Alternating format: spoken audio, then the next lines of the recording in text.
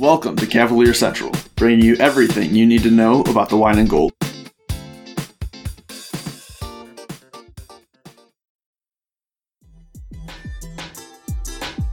Hey Hoopheads, we appreciate you listening to this episode of Cavalier Central.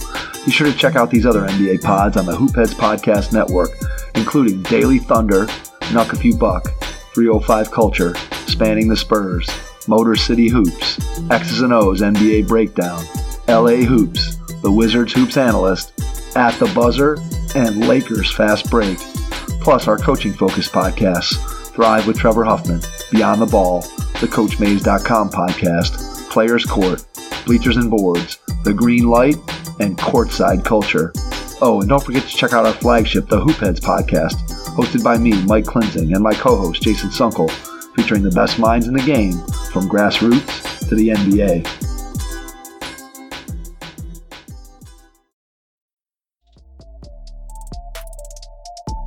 Hey Hoopheads, we all hate ankle sprains, and they happen way too often. Ankle injuries are the #1 sports-related injury. Arise is trying to change that. With the iFast, your athletes get preventative protection and full mobility. Athletes no longer need to wear bulky braces that limit performance and give mediocre protection. Anyone playing sports should be using these products. Keep your athletes in the game. Don't wait for them to get hurt to take action. Visit www.arise.com/team pricing to learn more. That's ARYSE.com.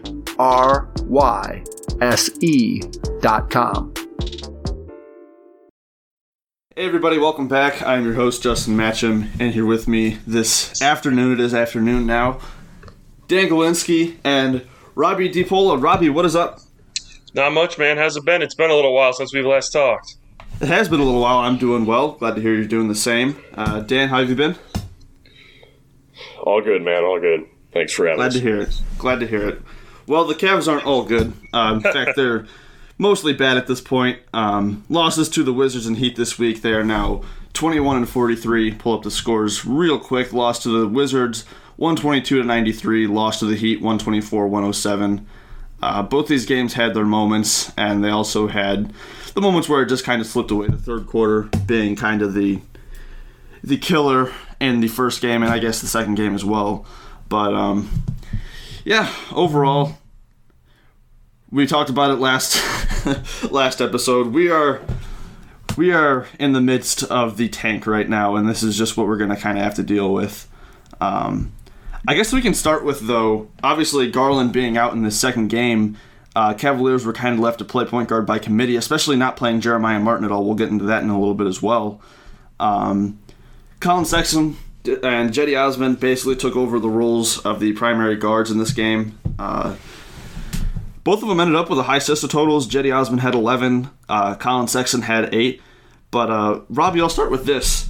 What did you think of kind of going back to the Sexton as the primary ball handler here in the second game with Garland out? I think we've seen when they've both been healthy, it's been Sexton's definitely been better, at least in my opinion, when he plays off the ball more and doesn't have to be relied upon as the main assist guy or looking to make plays for others. But he did play well. He dished out 8 assists, as you said. I don't know if that's a role he can sustain just because I think he looks to score more. His passing and court vision have improved over the years, but I just don't ever see him as having that role consistently of being a guy who could dish out 7-8 assists. If he has to play that these last 9-10 games, I think he can be okay. But over a full season, I don't know if that's something he could sustain. Yeah, I'm not sure that I'm not sure he'll ever be asked to do that by himself ever again. Right. I thought, like you said, he played well last night, 25 and 8, and for 4 rebounds as well. 2 steals and a block. Overall, looked good. And when you have him on ball that much, you're going to have the moments where he gets tunnel vision. But I thought he also made some really, really good reads and some good passes. And obviously, he had 8 assists. He was moving the ball as well. It's just, I do agree with you, Robbie. With Garland on the floor, Sexton is just kind of relegated to that off-ball role where I think he has been most effective this season, and we're just kind of used to seeing him in that role at this point. Right. seeing him back on ball just and being dominant. And you get the reports, of Vardon saying that various Cavs players were still frustrated by, the way that he dominates the ball during games. Dan, what do you make of a report coming out like that after this one game where Sexton is kind of on the ball again? Do you take anything from that? No, I just think this is Joe Vardon doing what he does, and seems to do whatever he can to be anti-Cavs. I just think that kind of paints to more of a national audience for him, which, okay, whatever. I don't read much into it at all. Everybody loves to say how Collins ball dominant. I don't really know too many guards that are paid to score the basketball that are not ball dominant, frankly. It's kind of like there are not many Klay Thompsons out there. Not everybody can dribble the ball 8 times and be successful consistently. And the other question I have to it is, who the hell does Colin Sexton have to pass the ball to? This team, Kevin Love, their best shooter in theory, you would think. I still think he is. Had 22 minutes in that Wizards game where he didn't shoot. So how are you going to grill Colin here? This team offensively, JB Bickerstaff has been a disaster for a while. And I have to be honest, he's been terrible for a while at this point. And I'm not going to completely grill him. I don't think he should be fired or anything. I think he needs to get another season, really, due to the shooting issues this team has had. And Cedi Osman is a massive reason for that. I would be reluctant passing the ball to Cedi Osman myself. I love Jared Allen. I don't know who these various players are. I'm just trying to think of key guys that might be. And he's not really a shooter outside of 6 feet. Has really great touch. But it is just kind of odd because Colin's vision has really notably improved over the years, as Robbie touched on. And I think he's made a lot of strides in that regard. So I just think this is more of with the Cavs, what have they lost 6 straight? I think Vardon kind of touching on that kind of almost makes it seem where it's just kind of like a footnote in a season or a close to the season where the team is just completely riddled by injury and just broken down, kind of. Yeah, I do just think it gets highlighted more so, like we said, but the reason that it's highlighted in the first place is because Garland is out and you're moving him primarily on the ball. I mean, this is what Colin has been doing all season, and he played a good game, and yes, he misses some reads, and sometimes he does get that tunnel vision because he can score the ball, and he probably will score the ball. Looking at the other guy in the Heat game particularly, who, again, kind of shared that primary playmaking role with Colin, was Cedi, who I think we've, again, been talking about kind of trying to find the right role for Cedi and finding what he does best. Obviously, we know what a roller coaster the shooting is. That's a lot more bad than good, especially as of late. But that's not a fun last night. That's not a very fun roller coaster to ride, for the record. No, it's not. It's not. Pretty rickety. But Cedi did get 11 assists last night. I mean, his stat line 15, 7, and 11, rock solid. Again, some poor shooting numbers as a whole, especially from deep. Where he's continued to struggle. But Robbie, would you agree that kind of pseudo point forward, primary playmaking role is kind of best for Cedi at this point?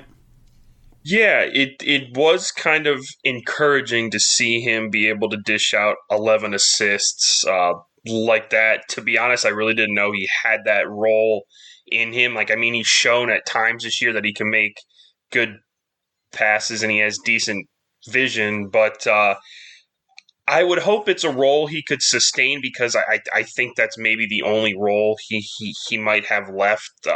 He's not a starter. He's a guy who can hopefully come in. I mean, I think he played almost 38 minutes last night, and that's definitely. I mean, obviously you guys have you have players who are out, so he has to play those minutes. But yeah, he's a guy who I could see maybe playing 14, 16 minutes a night. Getting a role where he can score, but he can also pass and feed other players for easy looks.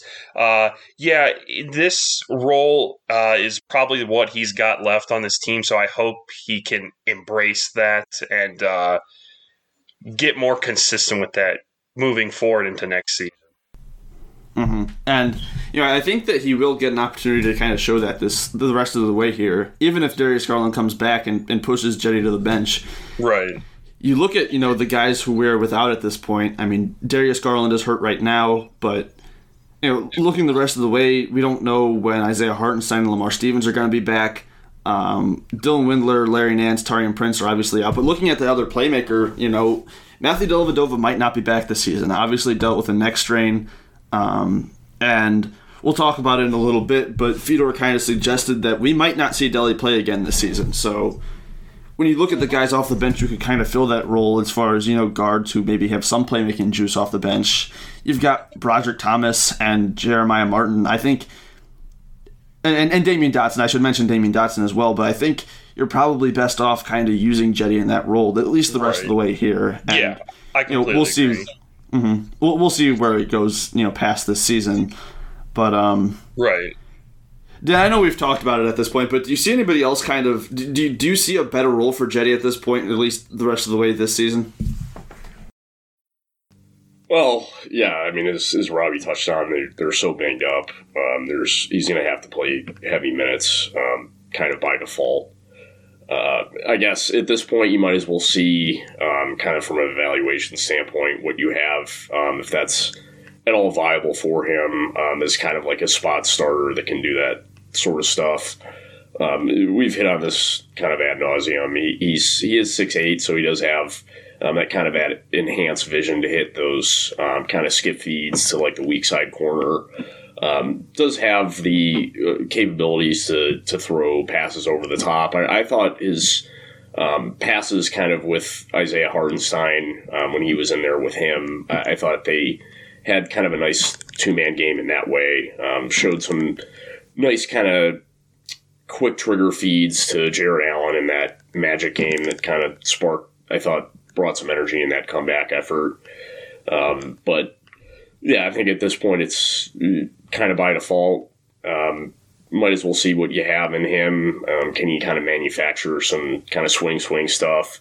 But yes, the scoring limitations are just glaringly apparent, and the struggles there. 6 of 13, which is fine. That was, I think, with him though, it's really key for him to have to get to the line. When he's not doing that, it's very reliant on perimeter shooting, and we've just seen very, how that's gone the whole year. Yes, just rickety to say the least.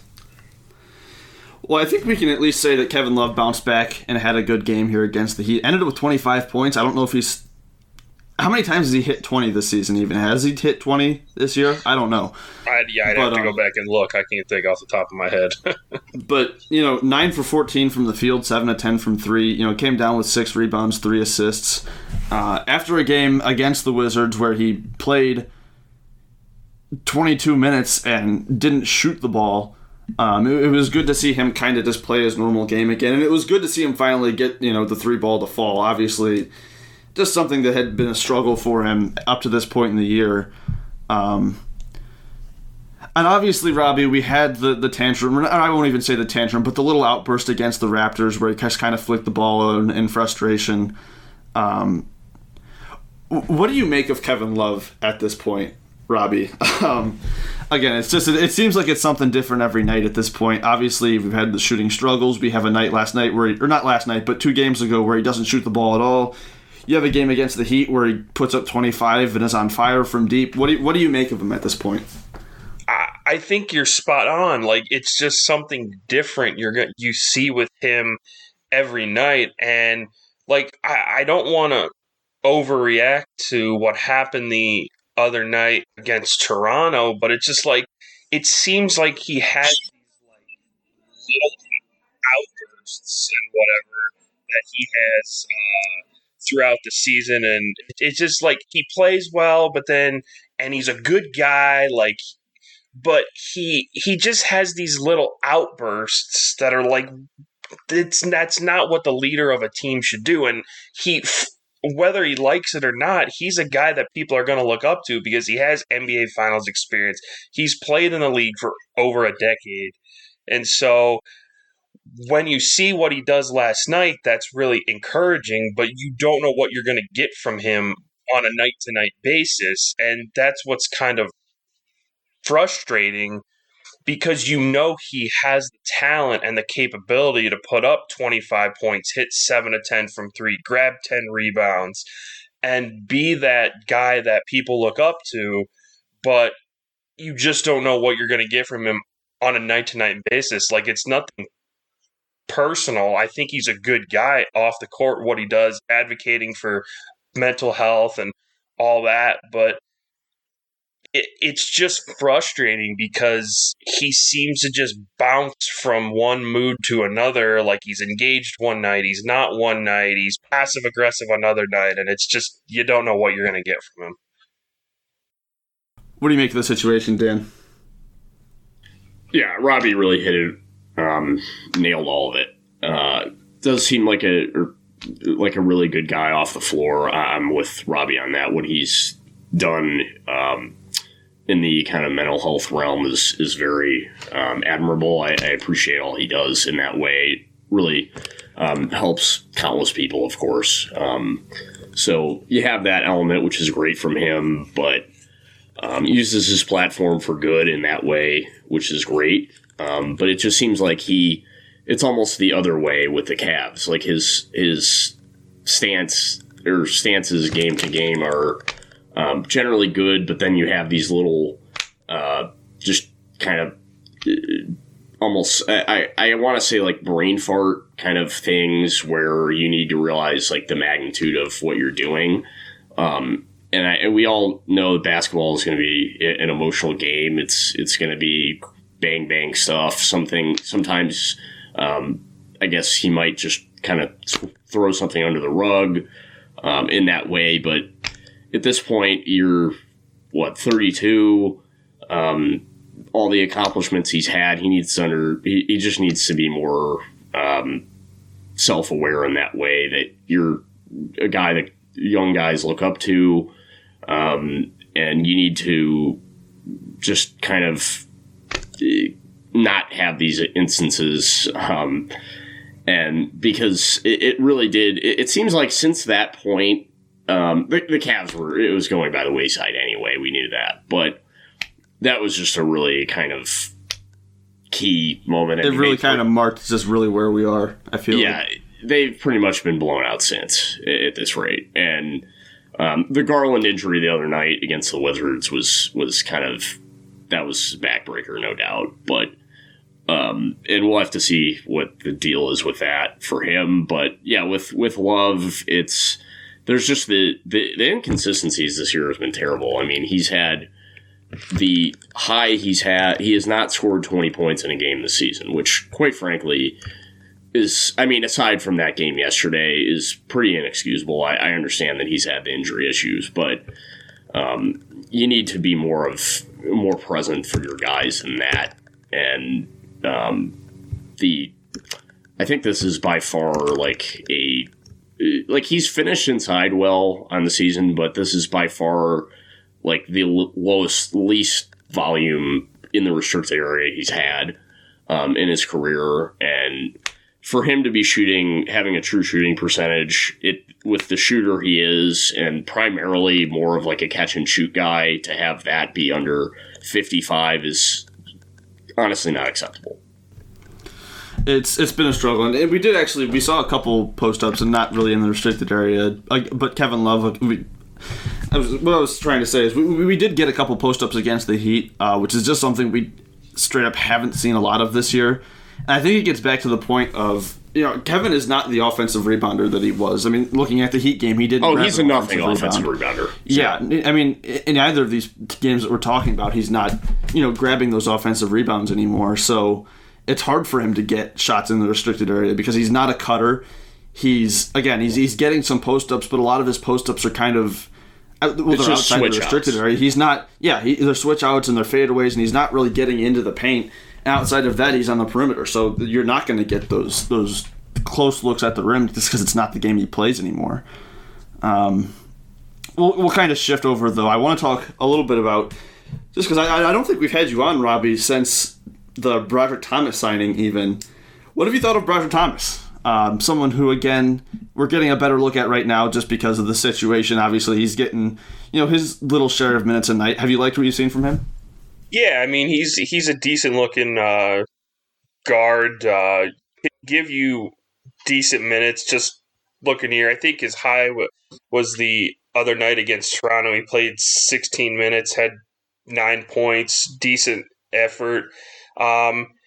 He's a guy, and he's a player who you need to look at, especially now with all these guys who are hurt. He's a guy you can definitely look at and say, okay, what do we have here? He hasn't played much looking back. I mean, looking back into March and all that. He wasn't playing a ton then. He was playing 27, 31, 20 minutes. So he was playing some, hasn't played a ton in the last month or so. But I would definitely expect to see him get some minutes down the stretch. Like I said, just to see what you have with him. We're at a point with the Cavs where you just need to take a flyer on these young players who have potential and see what sticks. He's a guy who's been good, and I would expect to see him get some time down the stretch just to see what they've got moving forward.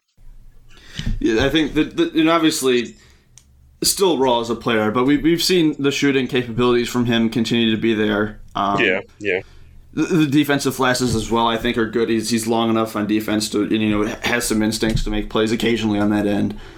So I do agree with you. Is just an interesting guy. Talking about other guys who we thought might be getting some run right now. Jeremiah Martin in this game against the Heat. DNP coach's decision in a game where the Cavaliers had Colin Sexton, Damian Dotson, and Jetty Osman taking on point guard responsibilities. Against the Wizards, he played 12 minutes, had 4 points, I believe, 2 assists, a steal. But overall, wasn't terribly impressed by anything we've seen from Jeremiah Martin personally at this point. I think, obviously we had the mess where I think he took a technical free throw and he missed that, and then he got to the line like the next possession and missed both his free throws again. And the shooting struggles are apparent. I don't think he's made an outside shot, or at least not from 3 yet. Even in some mid-range shots, we've seen him struggle. And obviously, we talk about the first step and being, really, really quick and being able to get to the rim.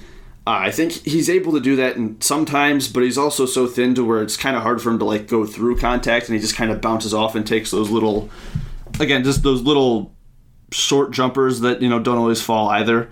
And I think I would have expected to see him play in this game against the Heat, but I don't know. I don't know exactly what to make of it at this point. Just I don't know what the coaching staff sees in him. But it seems troubling that he didn't even get any run in this Miami game. Another game where they didn't really even, by the end they didn't have a chance of winning, and they didn't even put him in garbage time. So, Dan, what have you thought of Jeremiah up to this point? Again, obviously we haven't seen him play a ton, but in the 12 minutes that we did see him play in that Wizards game, what did you think? Well, I think he, again, is a guy that is very reliant on trying to get into the paint, get to the rim. I think, the quickness does stand out, though, when I see him play, but is definitely not a guy that's going to be like a viable perimeter shooter, really. Has not been in his career, really, in that career at Memphis, nor in the G League, so it's just kind of more of that. But I think it's a guy that I'd like to see get some run here, just because he's a guy that you brought in. You might as well, with them pretty much signing Anderson Varejao for a farewell tour, you might as well get some pick and roll with him and Varejao. What the hell? Yeah, we'll talk about Varejao in a minute, but Robbie, what have you thought of Jeremiah Martin up to this point? Have you liked what you've seen of Do you think he has a real chance of sticking around past this offseason? That's a great question. Again, like you guys have hit on, he misses 3 free throws, which is kind of confusing. He goes 0 of 2 from deep, 2 of 5 shooting. Not the most impressive performance. In that game, he did hit a 3 that was like after the dead ball, like a whistle was blown, and like after the play, he did make a 3. So he did. We have seen him hit one from out there. Just not one that counted yet. Just not one that counted. Yeah. Again, I said this with Broderick that this is a guy you're just should hopefully give some time to down the stretch to see what you have. And like you guys said, it was kind of confusing that he did not play last night, considering the slew of guys that are currently out for the Cavs right now. You sign this guy and then you don't use him. That's kind of confusing to me. He does have some potential. I mean, he did put up some decent stats this season. He put up 18 points, 5 assists in 15 games in the bubble. So the talent is there. I just don't know. I mean, it's if you're not going to play him when you can, when you got a bunch of guys hurt, what's the point of having him on the team? So I hope he does get some looks in these last few games before that 10-day contract expires. Well, he's on a 2-way. Oh, on a 2-way. Okay, so they did sign him to a 2-way. Yeah, so especially with that, I would hope they give him some time to see what they've got, and to not even let him play last night is kind of confusing to me. So hopefully they get him some time and he can show what he did in the bubble this year, because the talent apparently is there. They just got to give him the time. Yeah, I definitely think that. Well, hopefully we will see him back in the rotation at some point. You'd like to think. Like you said, Robbie, just with the amount of guys out, you want to see what you can get from him. But exactly. I understand bringing him in, the idea of having a scoring guard, especially with Dele out right now, who can just, and with Tarian out even, just who can provide a little bit of instant offense off the bench. I think it will just be interesting to see if, he is really able to get to the rim consistently, because without that, I don't really see much in him at all. So, right. I don't know. It'll be interesting to kind of see where we go with him the rest of the way here. You got to expect that he'll start to get minutes. You'd like to think. Especially, when the alternative is Damian Dotson, who, played 23 minutes last night. Damian Dotson, by the way, back to airballing threes. We had a nice 3-game stretch where he started hitting, a respectable clip, but we are... At least last game, we have returned to how the heck did you miss that badly, Damian Dotson? So right. Let's talk about Mfiondu Kabengele, why don't we? Dan, I called it. The Cavaliers have signed Kabengele to a multi-year deal. He finished up his second 10-day. They signed him to, I believe, a 3-year deal. I'm not sure of the exact amount that they're signing or that they're paying him this year. They signed him with the mid-level, not the minimum. So they could sign him for a little bit more than the absolute minimum they could make this year. But is under contract for the next 2 seasons, non-guaranteed, meaning they could waive him at any time. I haven't seen the guarantee dates yet. I'm assuming it'll be January 10th on those. So they could basically waive him at any point and not have to pay for the rest of his contract, which is nice.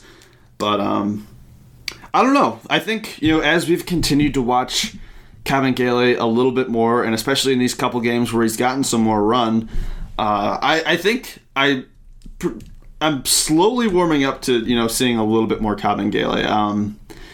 I think he's getting a little bit more comfortable on the floor. I think, maybe part of it was just kind of adjusting to teammates at first. And obviously he really didn't do much at all in this game against the Heat. Played 12 minutes, didn't make a shot, only took 1 3. But I don't know. I think we kind of continue to see those shooting flashes. They're kind of there. I don't know. He's a decent rebounder. He can at least guard 5s respectably. Not much offensive game outside of the outside shot. He can finish okay around the rim off an offensive rebound or whatever. Did get 4 offensive rebounds against the Wizards, by the way. But Dan, are you warming up at all to the thought of Kabengele being around for a little while? Well, I've kind of soured on him. Just from my perspective, just looks for a guy that's essentially like an undersized 5, looks to me just very limited in terms of the lateral agility. I don't like Austin Carr, who the guy is very entertaining. Absolutely horrendous commentator, but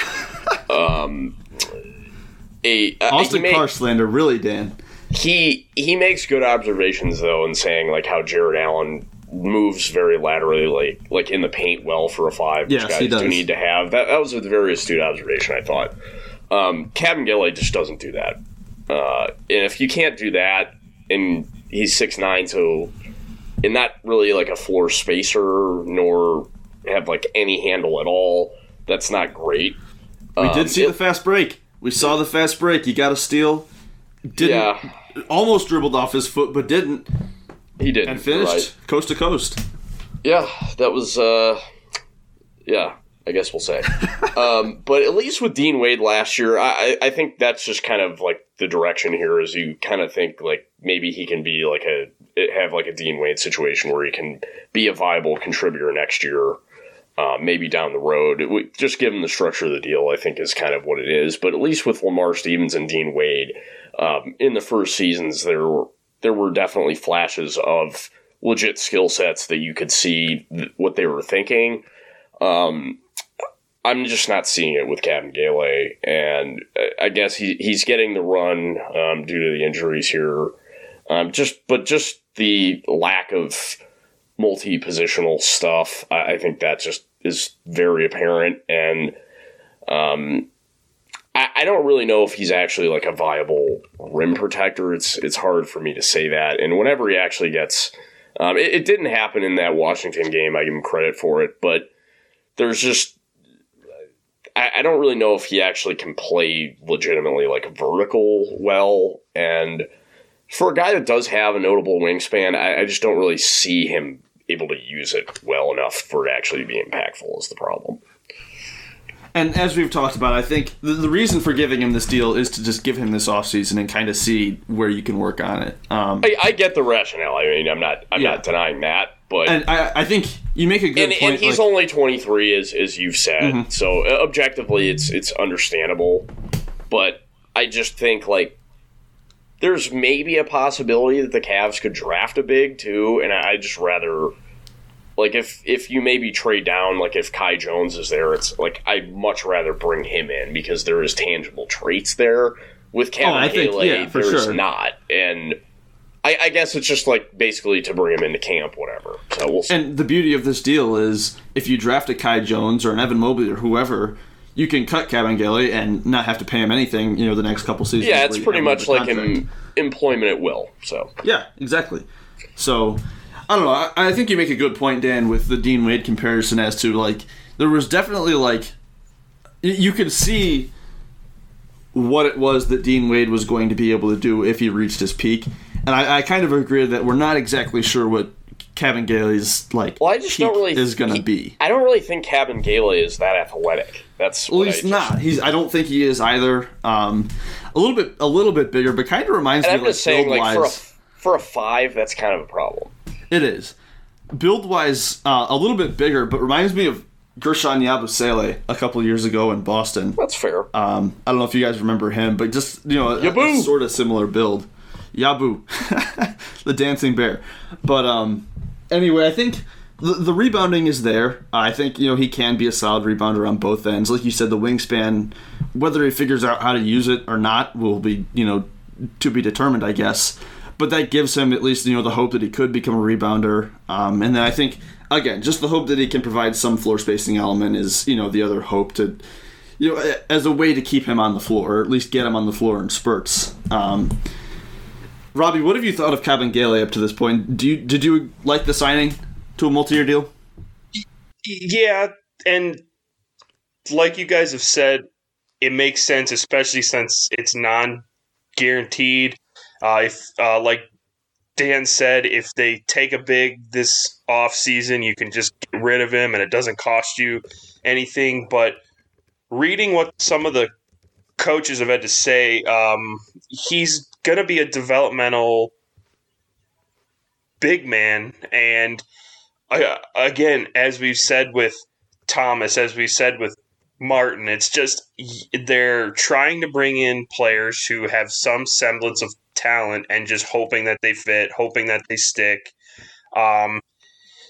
He does have potential, like you guys have said, with the wingspan. It's there. He did block, I think, 56 shots his last year in college, so the shot blocking traits are there. I just think he's got to be able to figure out how to use his length to block shots, to get rebounds, all that. Because, like you guys said, if you're 6'9", 6'10", 250 pounds, and you're not really athletic and you don't know how to use your wingspan, then what are you really doing? Yeah, it's definitely worth a shot, and to develop him, the Dean Wade comparison was a good one. If they can develop him this offseason, get some work in, and if he can turn into a backup guy who gives you 8 to 10 minutes a night, has shot blocking capability, that's all you can really hope for. But they're definitely, I don't know his definite long-term fit on this team. It's definitely more of a guy who you work with this offseason, try him out the first handful of games next season. If it doesn't work, cut bait, move on. But I don't have a huge issue with it, just because, like we've all said, you can get rid of him if things don't end up well. So it's a low risk, high reward signing, in my opinion. Yeah, and it's practically no risk, really. I mean, the only risk is that you're risking the roster spot this offseason. That's really it. Yeah. And I think another thing is, it's not like the Cavaliers are going to be, once healthy, which you hope that they come into next season healthy. Right. They're not going to be relying heavily on Kabengele. Exactly. The assumption is that they re-sign Jared Allen. We'll see what that number is. We'd like to think that they'd also be able to bring back Hartenstein. Yeah, he's been good. Yeah, and even if they don't, you could go out and get another center. It's not like you're going to be relying on heavy Kabengele minutes next season. If you like the direction that he's going, even if he's not ready, he shouldn't have to play a big role even next season, to where you can keep developing him again if you think he's going in the right direction. So. Right. Again, I don't even know if it's a high reward move. It's a moderate reward move. Yeah, but there's no reason. There's no reason not to make it. Right. I agree. You see what you have, and that's kind of what we've been saying with everything. That's what you got to do at this point. Jeremiah Martin, Broderick Thomas, Mfiondu Kabengele. That's what you're doing. Is just seeing what you have in guys and seeing if anybody has any viability to stick long term. Yeah, exactly. I guess that leaves us with Anderson Varejao to talk about. The Wild Thing's back. The Wild Thing is back. The Cavaliers are, they're going to sign. They have not signed yet. Anderson Varejao to. It was originally reported a rest of season deal. It's looking more like it's going to be a 10-day now. It was kind of confusing at first because the Varejao news came out right after they announced that they were signing Kabengele. So at that point, we had a full roster. We didn't really know how it was going to work. If they were going to waive someone, were they going to not sign Kabengele? Were they going to waive Dotson? Were they going to do something else? But we have kind of the plan as to what they're going to do here. So with all of the injuries that the Cavaliers have right now, they will soon be able to apply for a hardship exception, and they will probably be granted. Again, a hardship exception is if 4 or more guys are out for more than 2 weeks, and you expect them to continue to be out, you are eligible to sign. Well, you're basically granted another roster spot in which you can sign, any player that is a free agent. And with Taurean Prince, Dylan Windler missing the rest of the season, Larry Nance missing the rest of the season, and then as I kind of noted earlier, Fyodor suggested that Dellavedova might just be out the rest of the way as well. There's your 4 guys. We'll have to see what happens with Lamar Stevens or Isaiah Hartenstein. Again, we just don't know. With concussions, how long that'll last. We've seen with Delly how long concussions can last, and even Jarrett missed, quite a bit of time. So either way, we will. One of those guys you got to think is going to be out for an extended period. And it seems likely that it's Delhi. So the Cavaliers have decided to go the nostalgia route and bring back 38-year-old Anderson Varejao, which I think took everybody by surprise. Yes. Yes. Dan, what did you first think when you saw the signing? And as you've kind of gotten the context to it, do you like it? Do you like the idea of it?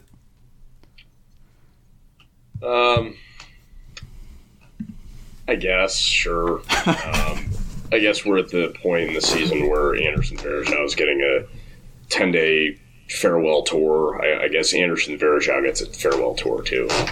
Okay.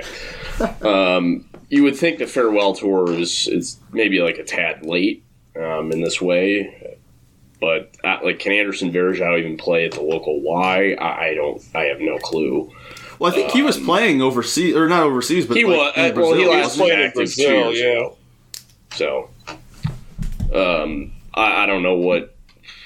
I don't know if Anderson Varejao can move. I really couldn't tell you, especially given all the injuries that he had. This should be interesting, I guess.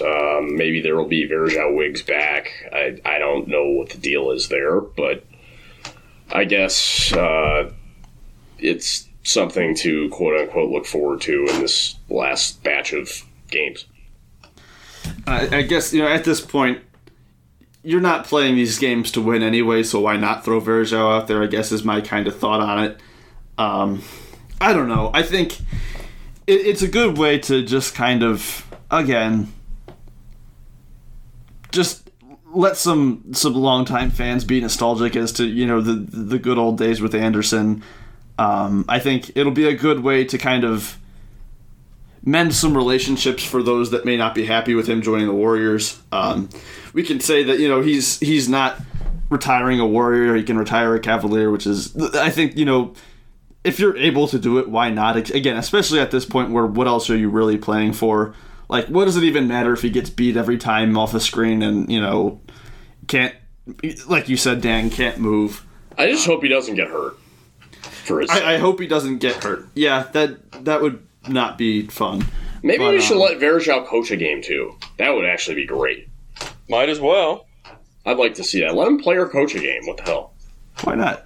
Robbie, what do you think of bringing in Varejao? Are you a fan of the move? I don't have a huge issue with it. Like you guys said, it's let fans remember him from.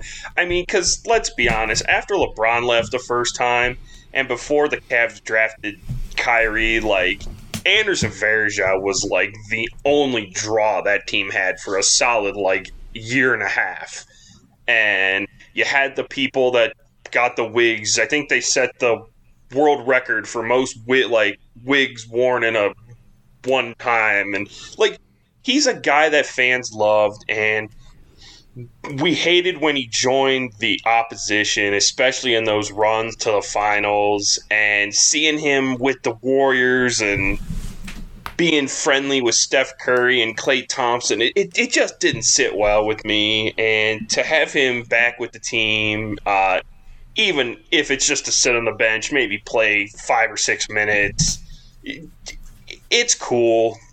This team isn't going to – I mean, we've said it. This team's not going anywhere. To give the fans a little nostalgia for 5 or 6 games is kind of cool.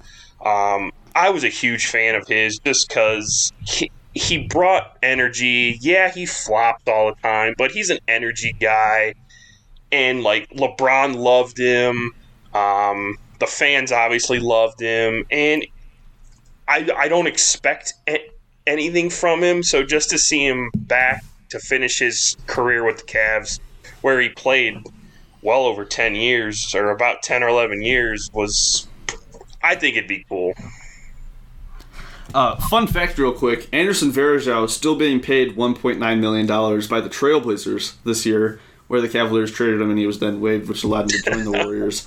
Wow. They waived him, stretched him, and this is the last year that they will be paying him. The exact number, $1,913,345. Wow. Robbie, quick question. Which hair is better, Anderson Varejao or Jared Allen? Oh, that's a tough question. Man, go with the fro or go with the Anderson Varejao luscious locks, huh? Man, that's a tough question. I don't know if I can answer that. They Dan, both you want to chime in? They really got a good set of hair. I don't know if I could pick one. I think I'm gonna go with the fro. I'm going fro. I'm going Jared Allen. Absolutely, we'll go fro. It's just such a like coffee black like throwback. And the fact that he can play with that hair and like it doesn't get in his way, and it adds. He's a shot blocker, so it adds to that. Right. Yeah, they both got a good head of hair. I honestly don't know if I could pick one. We're gonna have to see if the Cavs ever do something to where they can get 20,000 fans to wear Jared Allen wigs. Maybe they can break their own record or something. I don't know. Maybe we can. I mean, down the stretch of the season here, maybe we can get both. Why not? Give you just half the fans one, get exactly. Varejao mops, half the fans get Allen wigs. I'd like to see it. I love it. Why not? Can make some money that way if you're the Cavs. Absolutely. I mean, you're never going to get another opportunity. I don't think Varejao will be coming back next season, so take advantage of the 10 days while you have him. Exactly. Yeah. Well, we got a little bit of time here left. I wanted to propose one free agent to you guys, or I guess I should say potential free agent. Just someone who, as I've been thinking about him more so lately, I think THT. I've kind of talked myself into. No, not THT. Thank God. No, not THT. That's the one that all Cavs fans want, or at least from what I see on Twitter want. I don't understand why people want another small guard. Another non-shooter. Why? Because he looks good when he plays alongside Anthony Davis and LeBron James. Yeah, probably. Well, I am going to propose a non-shooter, and I will preface it by saying if the Cavs draft a non-shooting wing, thinking Jonathan Kuminga, Jalen Johnson, Scotty Barnes, then you probably don't go this route. But in the event that they don't, somebody who, I don't know, I like the idea of is Justice Winslow, who is with the Grizzlies right now, has struggled this year, obviously still dealing with injuries and just inconsistencies with that. Has a $13 million player option a $13 million team option for next year, which if I had to guess right now, I would say would probably be turned down by the Grizzlies. You'd have to think that would be turned down by the Grizzlies, especially with all the young talent they've got down there. Mm-hmm. You don't have to say probably. No, I think you do have to say probably. I think there's still a chance. He's been struggling to score the ball greatly this year, but I think the rationale is just a very, very multi-positional defender who can play really kind of 1 through 4. Right. I don't think that you want to run him a ton at point guard. He had success in that role in Miami, but I think especially like if you were to find a way to get off of Cedi Osman's money this offseason, I think it would make even more sense because he could kind of fill that role. He could basically be Cedi Osman as the playmaker, the kind of playmaking wing, except he can guard 1 through 4 like without issue at all, and even like 5 in some matchups. So, Dan, I know you probably I know the non-shooter stick is here, and I understand that, but can you at least see the rationale for targeting a guy like Justice Winslow? I'll let Robbie give his take first. Okay. I mean, I could definitely see it. Your point about, he might be an upgrade over Osmond. Like, he's not as good of a shooter as you said, but the defensive versatility, I think, is what's attractive. We have plenty of scorers on this team. And I mean, really, your main defensive guy is Okoro. And it would take a little pressure off him. For sure. And I could definitely see them playing together, maybe down the stretch if you need a stop. Yeah, that's a suggestion that I think could work. His offensive liability in terms of shooting the ball might hurt, but as a backup, maybe come off the bench, be that defensive guy, like you said, take some pressure off of Okoro. I could definitely see a role for him here. That's not a bad suggestion by you, Justin.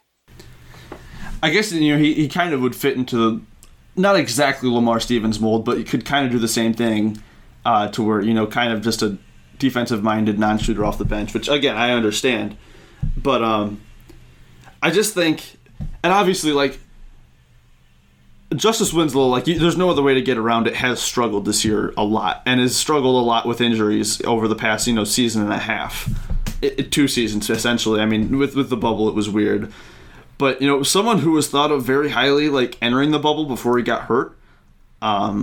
I think that there could be something to like he just needs to get fully healthy, and we could kind of see him take a leap. I still believe in Justice Winslow as a player. I just think, again, someone who could play off the bench minutes next to Sexton and kind of take a playmaking burden off of him, just as another, and it would be a bigger wing to where you're not having 2 small guards out there. I like the defensive versatility, and I like the ball handling from a bigger wing. And I think the scoring is like clearly a problem, but I think it could get better than what it is right now. And I think like the Cavaliers being a team that will have a mid-level available to them.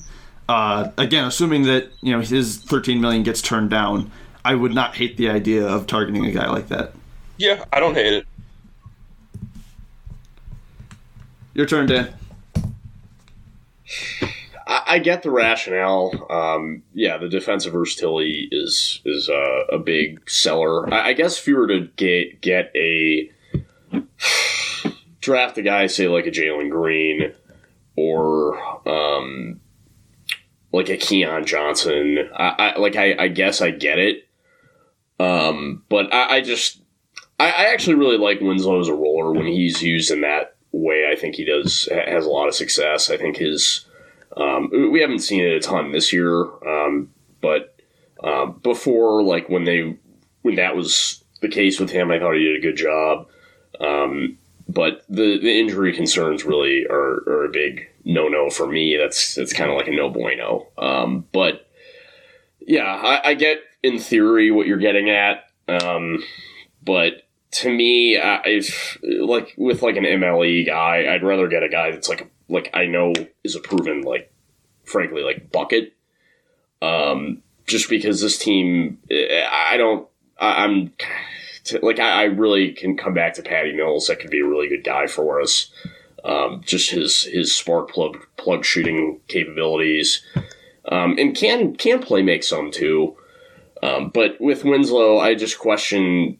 I don't really know what he can do without the ball in his hands. I think he pretty much has to be a 1 or honestly like a 4. That's mostly a roller and kind of pick it or like a pop pass kind of guy you get it to. Or I meant to say pocket pass guy that can kind of secondary play make off that. But other than pick and roll, I just don't really know if there's any viability with him at all whatsoever offensively. And if you're going to go out and sign him to an MLE,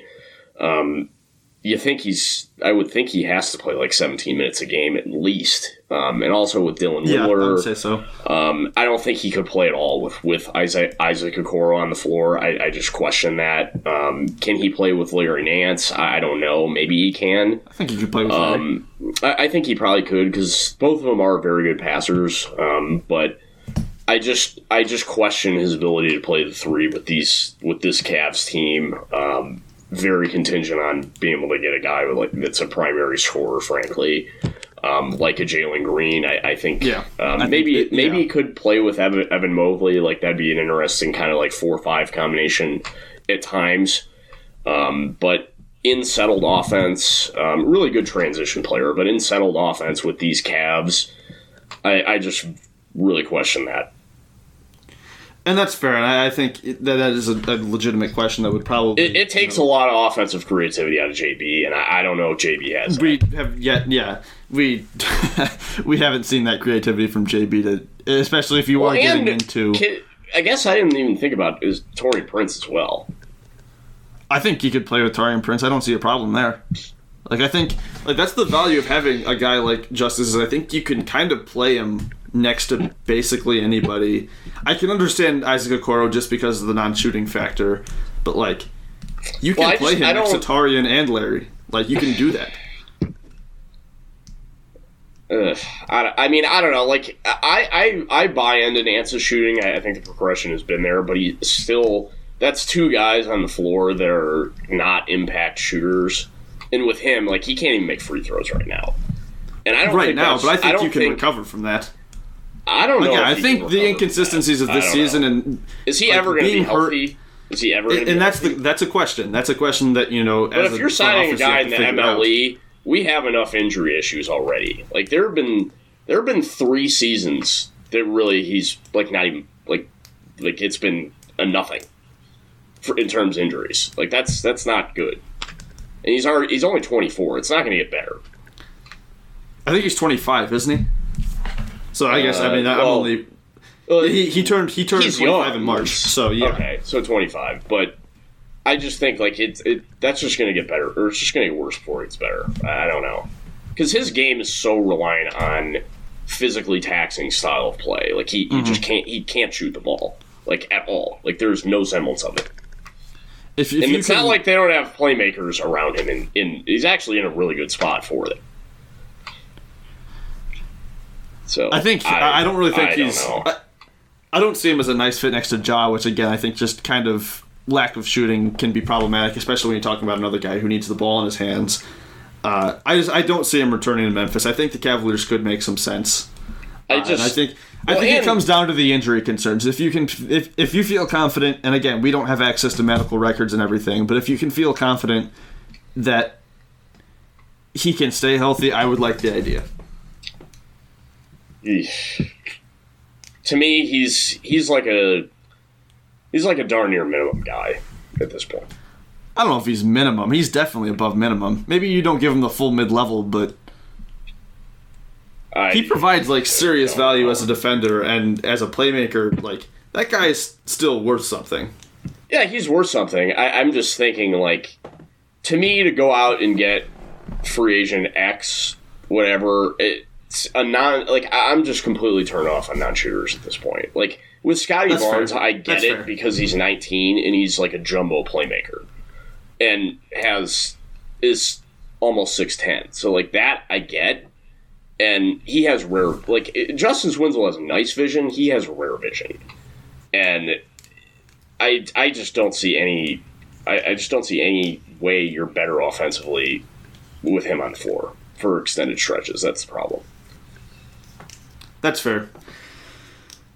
Anything else from either of you before we wrap it up here? Any ideas or any thoughts you got to get off your mind? No, I think we've pretty much covered it all. Who do the Cavs have next? What is their next game? They play Phoenix, I think? They do play Phoenix next. So how much are the Cavs going to lose to Phoenix by? Any guesses?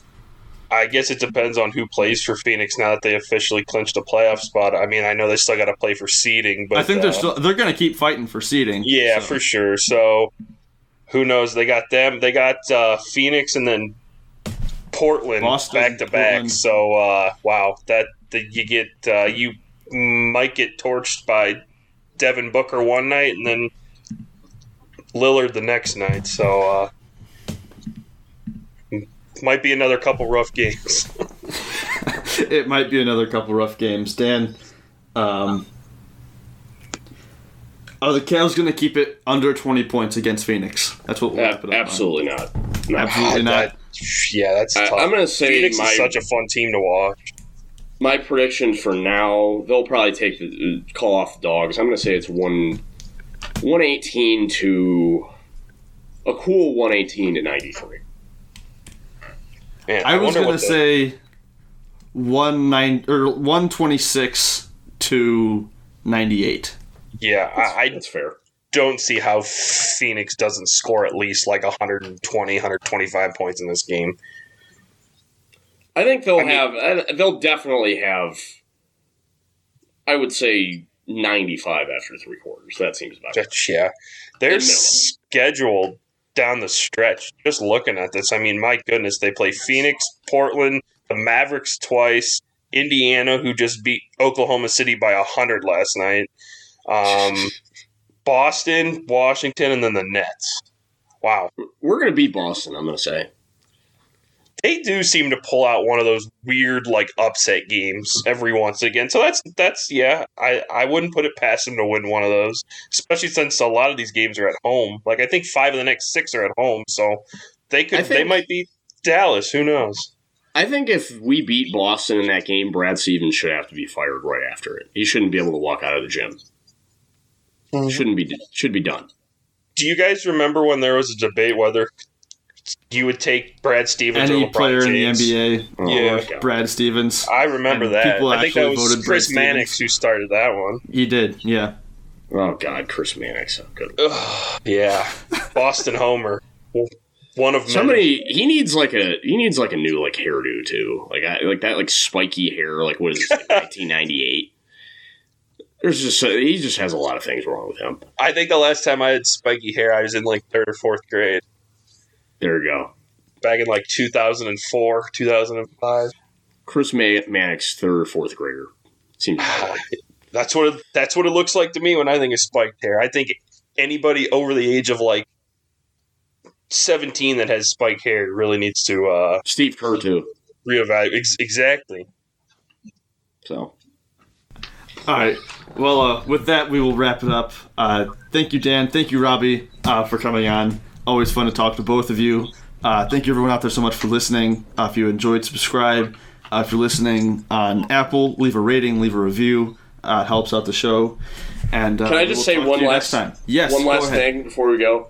We're gonna have a fun Sam Amico recaps coming up. Oh yeah, this is Amico. Amico was about to have a field day. An absolute field day about how the Cavaliers shouldn't have traded Kevin Porter and how they got nothing for Andre Drummond. He is going to write that in every single post-game recap that he writes. The rest He's going to want Deion Waiters back, too. I'm so tired of the whole Kevin Porter thing. I don't want to go on a 5-minute tangent here, but just every time Kevin Porter Jr. plays well, I see these hacks on Twitter like, oh, the Cavs messed up by trading Kevin Porter Jr. It's like they don't even realize how many strikes they gave this guy before they it's not like they just up and traded him after the first blow up. There was like 7 or 8 things that led up to that. It just infuriates me. Like people are trying to make the Cavs out to be idiots because they just traded the guy. It's like, go back and look at what he did leading up to that. Like the Cavs had no other option. There was a reason he was passed over 29 times. Right. It just infuriates me when I see people, you need to admit the Cavs screwed up by letting Kevin Porter Jr. go. It's like, no. That's something that sticks in my craw. Every time that comes up. 3 things that you will see in every single Amico Cavs article. The Cavs have to make a decision on whether they want to keep Garland or Sexton. The Cavs made a mistake in Kevin Porter, and how could you trade Andre Drummond for nothing? Or how could you not trade Drummond for anything? I guess what I should have said. They just let Drummond go for nothing, and they let Kevin Porter go for nothing. Yep. 3 staples of every single Amico article. Yeah. Anyway, I guess with that, we'll get out of here. Thanks again to both of you. Appreciate it. Thanks for having us, Justin. Yeah, we will talk to you next time. Hey everyone, the NBA season is underway, and there's no better way to celebrate than with Thrive Fantasy, the daily fantasy sports app for player props. They have eliminated the need to do countless hours of research because they only ask you about the top tier athletes in each sport. All you have to do is pick 5 out of the 10 player prop options to build your lineup. Each prop has a fantasy point total associated with the over or under based on its likelihood to occur. The more points a selection is worth, the riskier it is. Rack up the most points to win a portion of the prize pool. Thrive has awarded over $2 million in prizes since launching in 2018 and will be awarding thousands more this NBA season. So download the Thrive Fantasy app today or visit thrivefantasy.com to get started. Use the promo code KLOVE, that's KLOVE, like Kevin Love, when you sign up, and you will receive an instant deposit match up to $50 on your first deposit of $20 or more. Sign up and prop up today.